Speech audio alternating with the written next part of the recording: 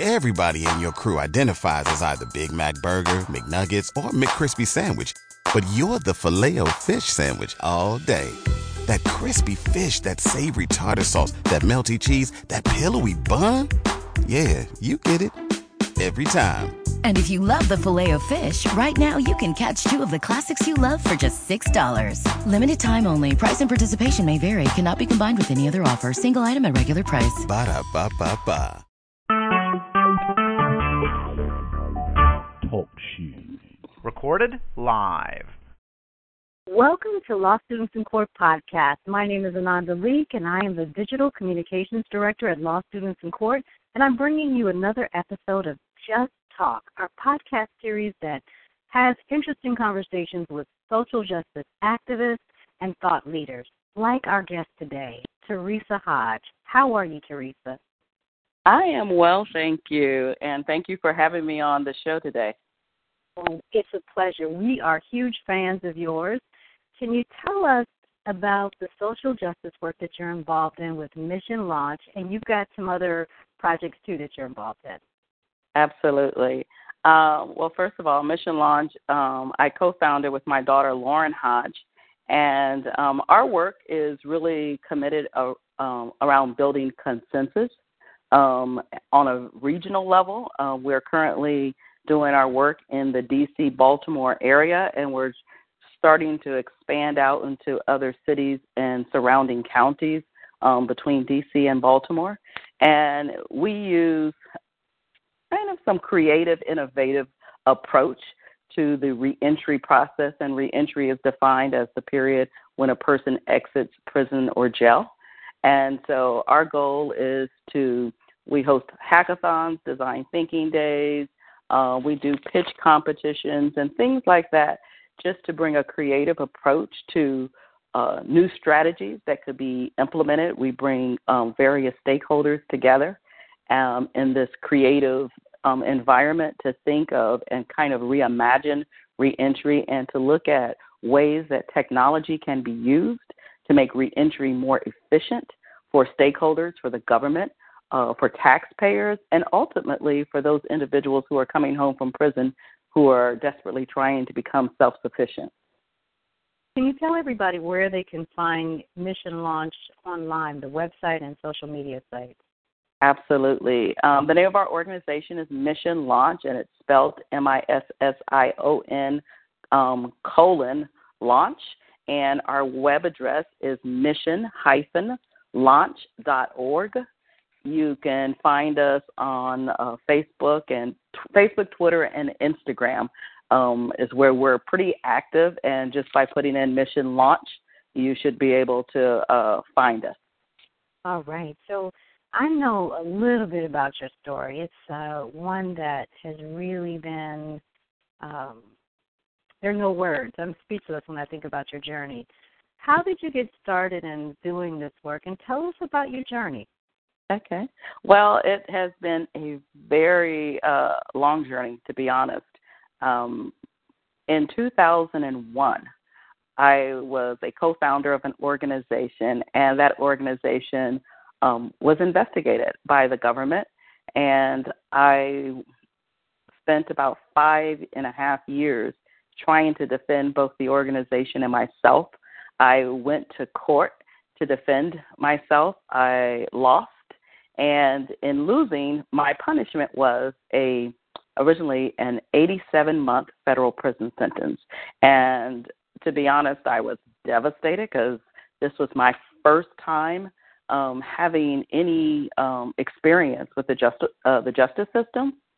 And I just was completely unaware of the criminal justice system and its impact on our citizens. And so that basically seeded the work that I'm currently doing. I always tell people when I went to prison, and I went to prison in 2007, so literally 6 years later after my case started, I went to prison. So I went to prison both exhausted and pissed off, quite frankly. I just felt like what happened to me was an injustice, And I just vowed that it was not going to be my end.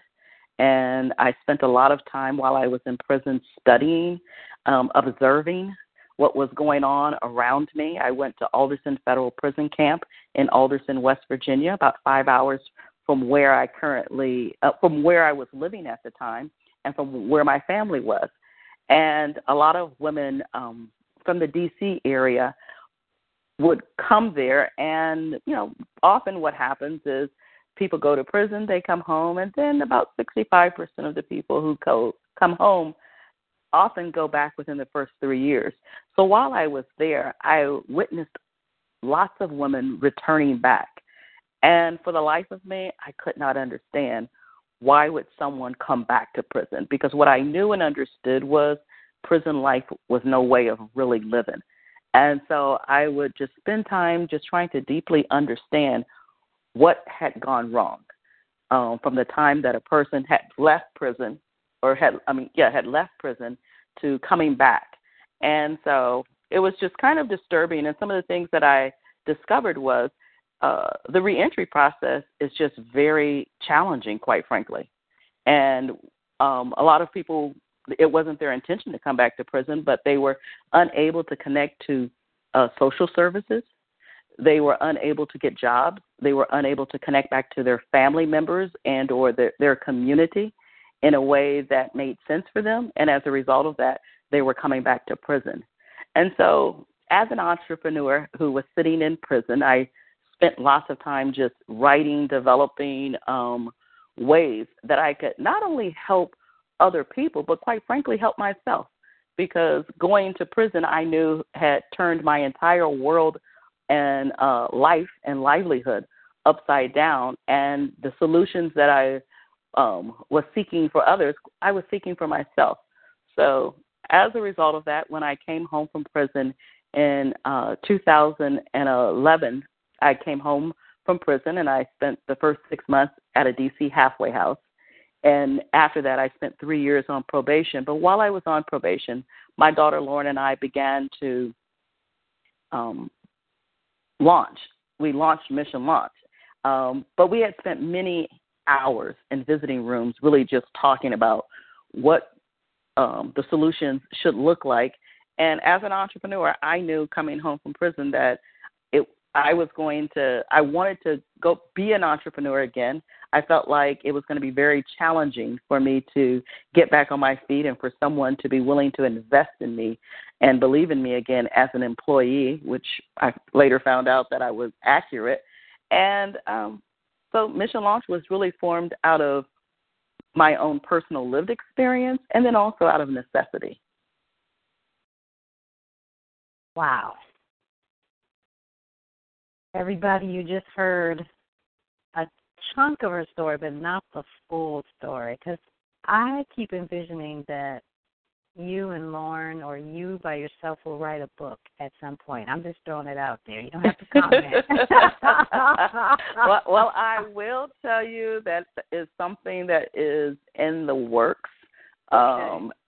And actually it's a project since 2001 I have been documenting my journey. Mm-hmm. I've been documenting my experiences. I've documented my emotions even as I was going through lots of this process, and have boxes of information that has not yet been published. And it is our intention to maybe next year start really sitting down and putting some of this out there. I wanted to get to a place where there was some healing already that would have taken place, because I wanted to make sure that I just didn't write from a place of brokenness completely and pain, and yet I wanted to make sure that some of those emotions were captured. But I heard something recently, and it said that, it was talking about the whole blogging phenomenon, and it was saying that often people are blogging when they're in a dark place, and the teaching moment is when you're often on the other side of it, because you have a little bit more reflection.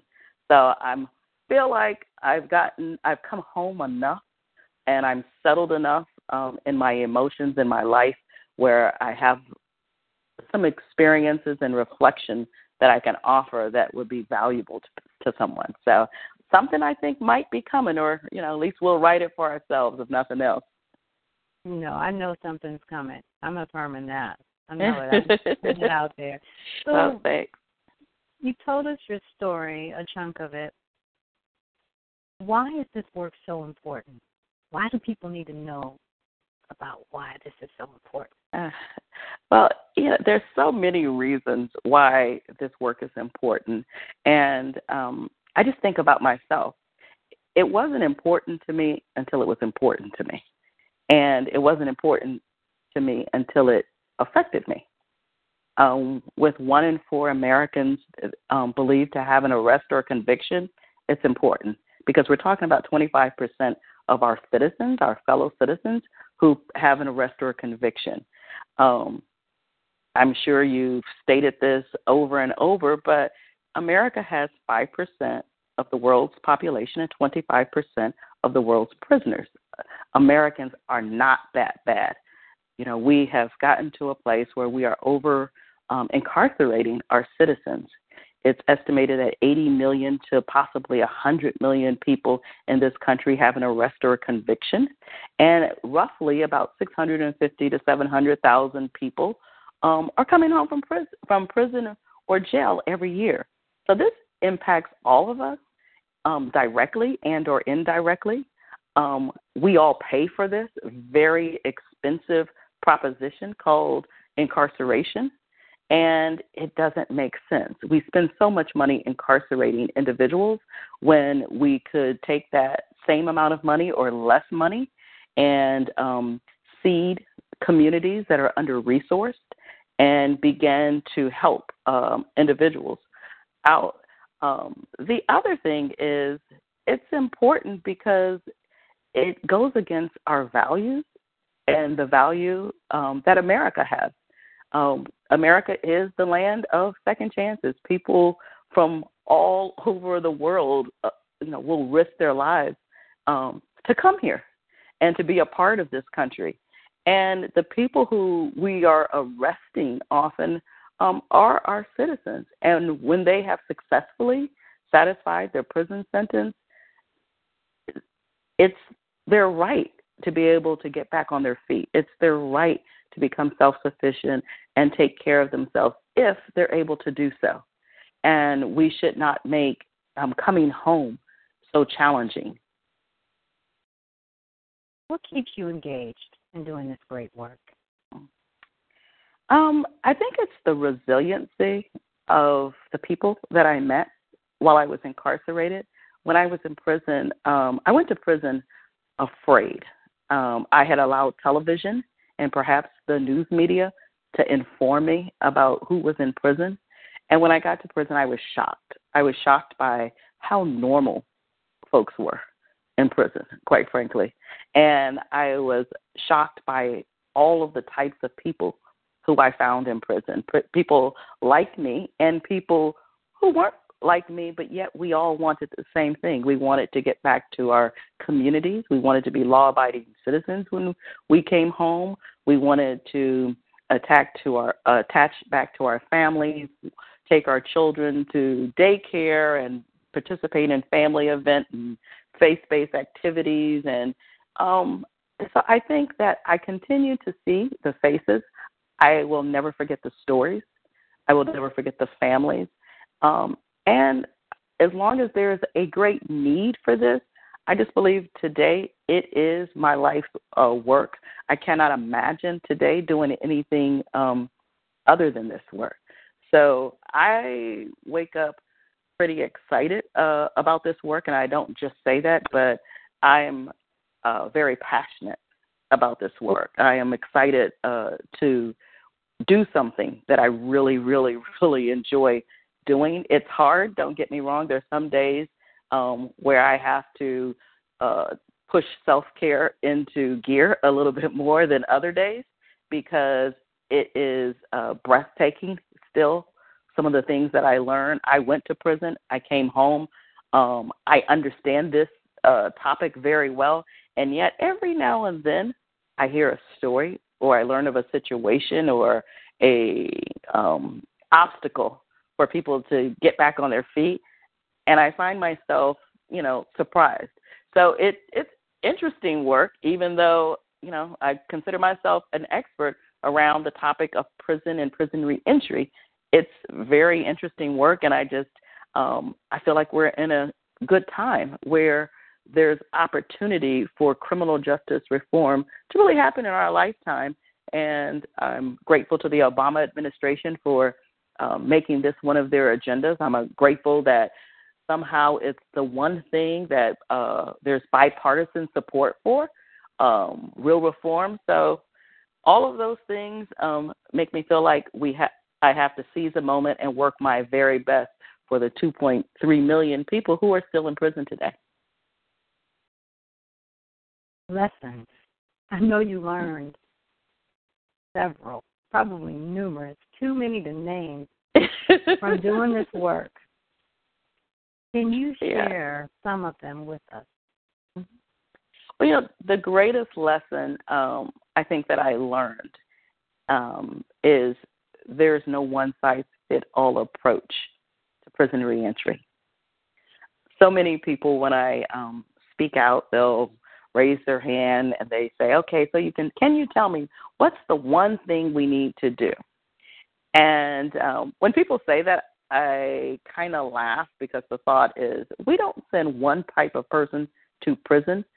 So what makes any of us think that we can have one solution?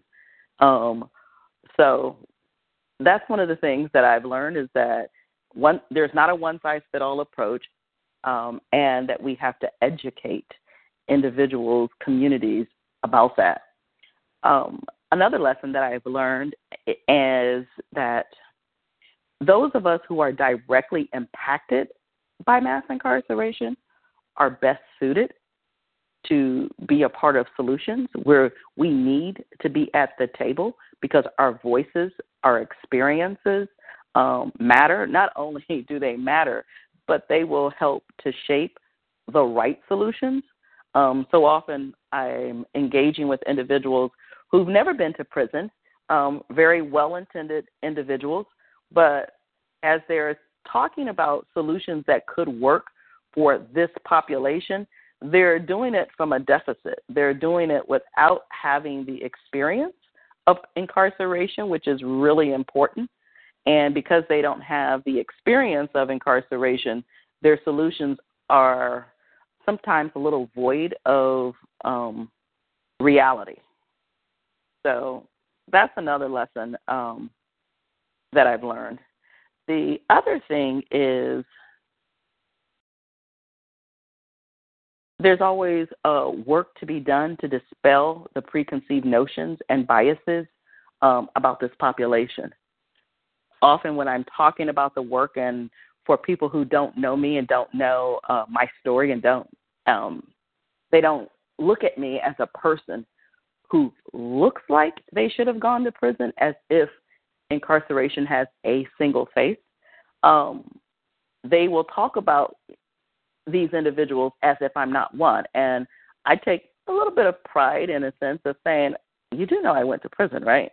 In a sense of saying, like, let's not just think that prison only impacts a specific population. We don't think about women. We don't think about mothers who go to prison. And although women are just a small percentage of the population, and certainly Black men, Black and brown people are disproportionately affected, inside of a prison, you will find all types of people who look like you, me, your neighbors, the person next door. And so that's another lesson that I've learned. And those are just a few. There are lots of them out there, lessons, but I think those are a few that are at the top of my list. Oh, thank you for sharing them. One thing I wanted to have you talk a little bit about is the work that you've been doing with Glenn Martin's Just Leadership Organization. We had him on the show about 2 weeks ago, and I know that you all have a connection, and I want folks to know more about that.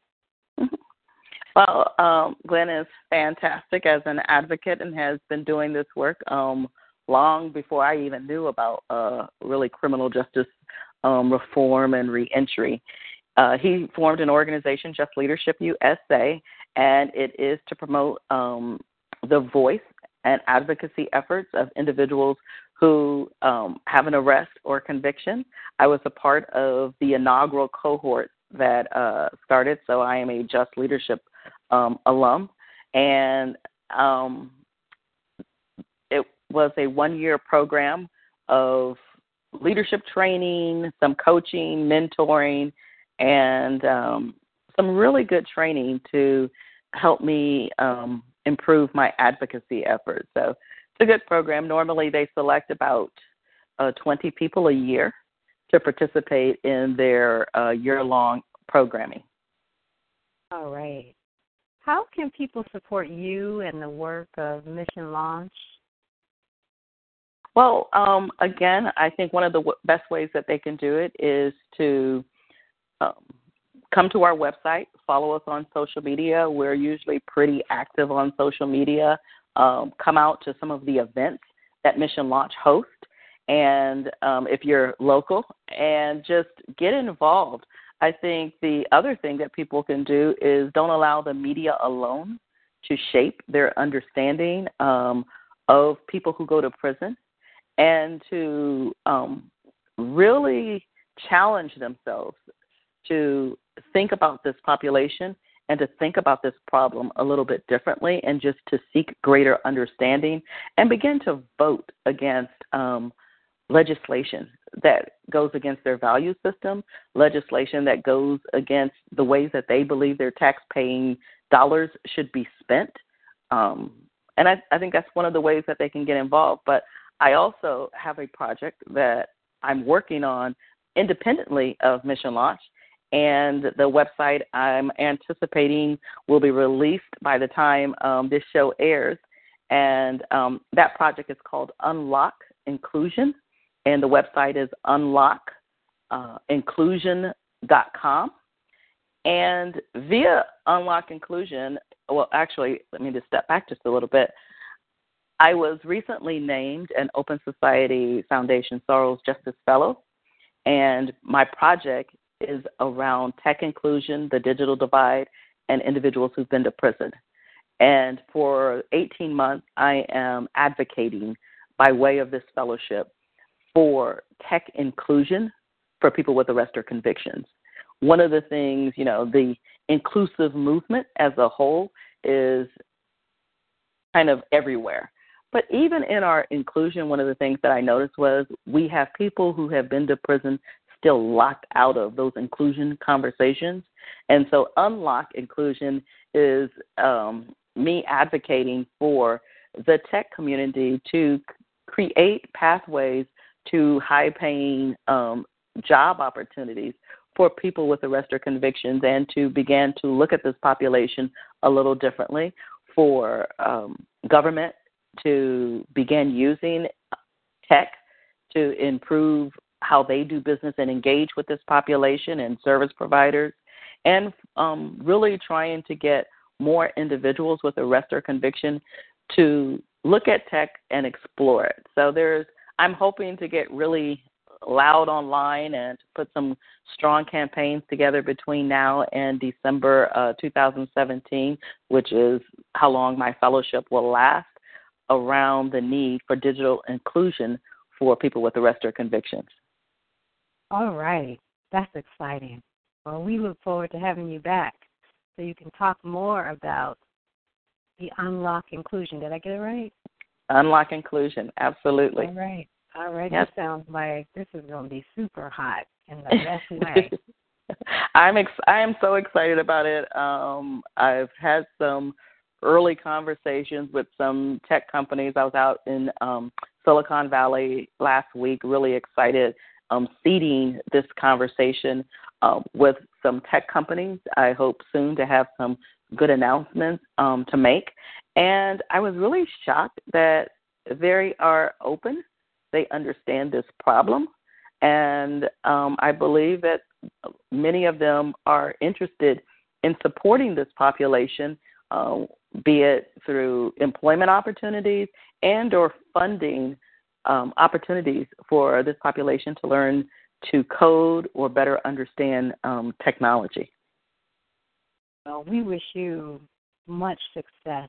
We know that it will be a success because we look at everything that you've already done with Mission Lodge and all your other efforts, because you and your daughter Lauren are involved in so many different spaces in the reentry and the women in prison movement and in the tech inclusion movement. I see you all going to South by Southwest. We're trying. Well, I am trying to take this topic to places and people who are not normally looking at this population. I use my face and my voice for all of us who have an arrest or conviction and who are not necessarily voiceless. They just don't have platform. They just don't have the opportunity to participate. And so I think it's important that it was important to me to not come home and hide, but to stand up and tell my story. And what I discovered was every time I told it, I felt better. Every time I told it, I felt empowered. And so I have lots of friends who I did time with who this is not the path that they've chosen, but, they are rooting me on. So I, often feel like I stand alone, but I stand with many around this movement, and I am just really excited and hopeful for what's to come. Can you tell us a little bit about your South by Southwest experience this past year in 2016, and then what's coming up for 2017? Because I know what's happening. Yeah.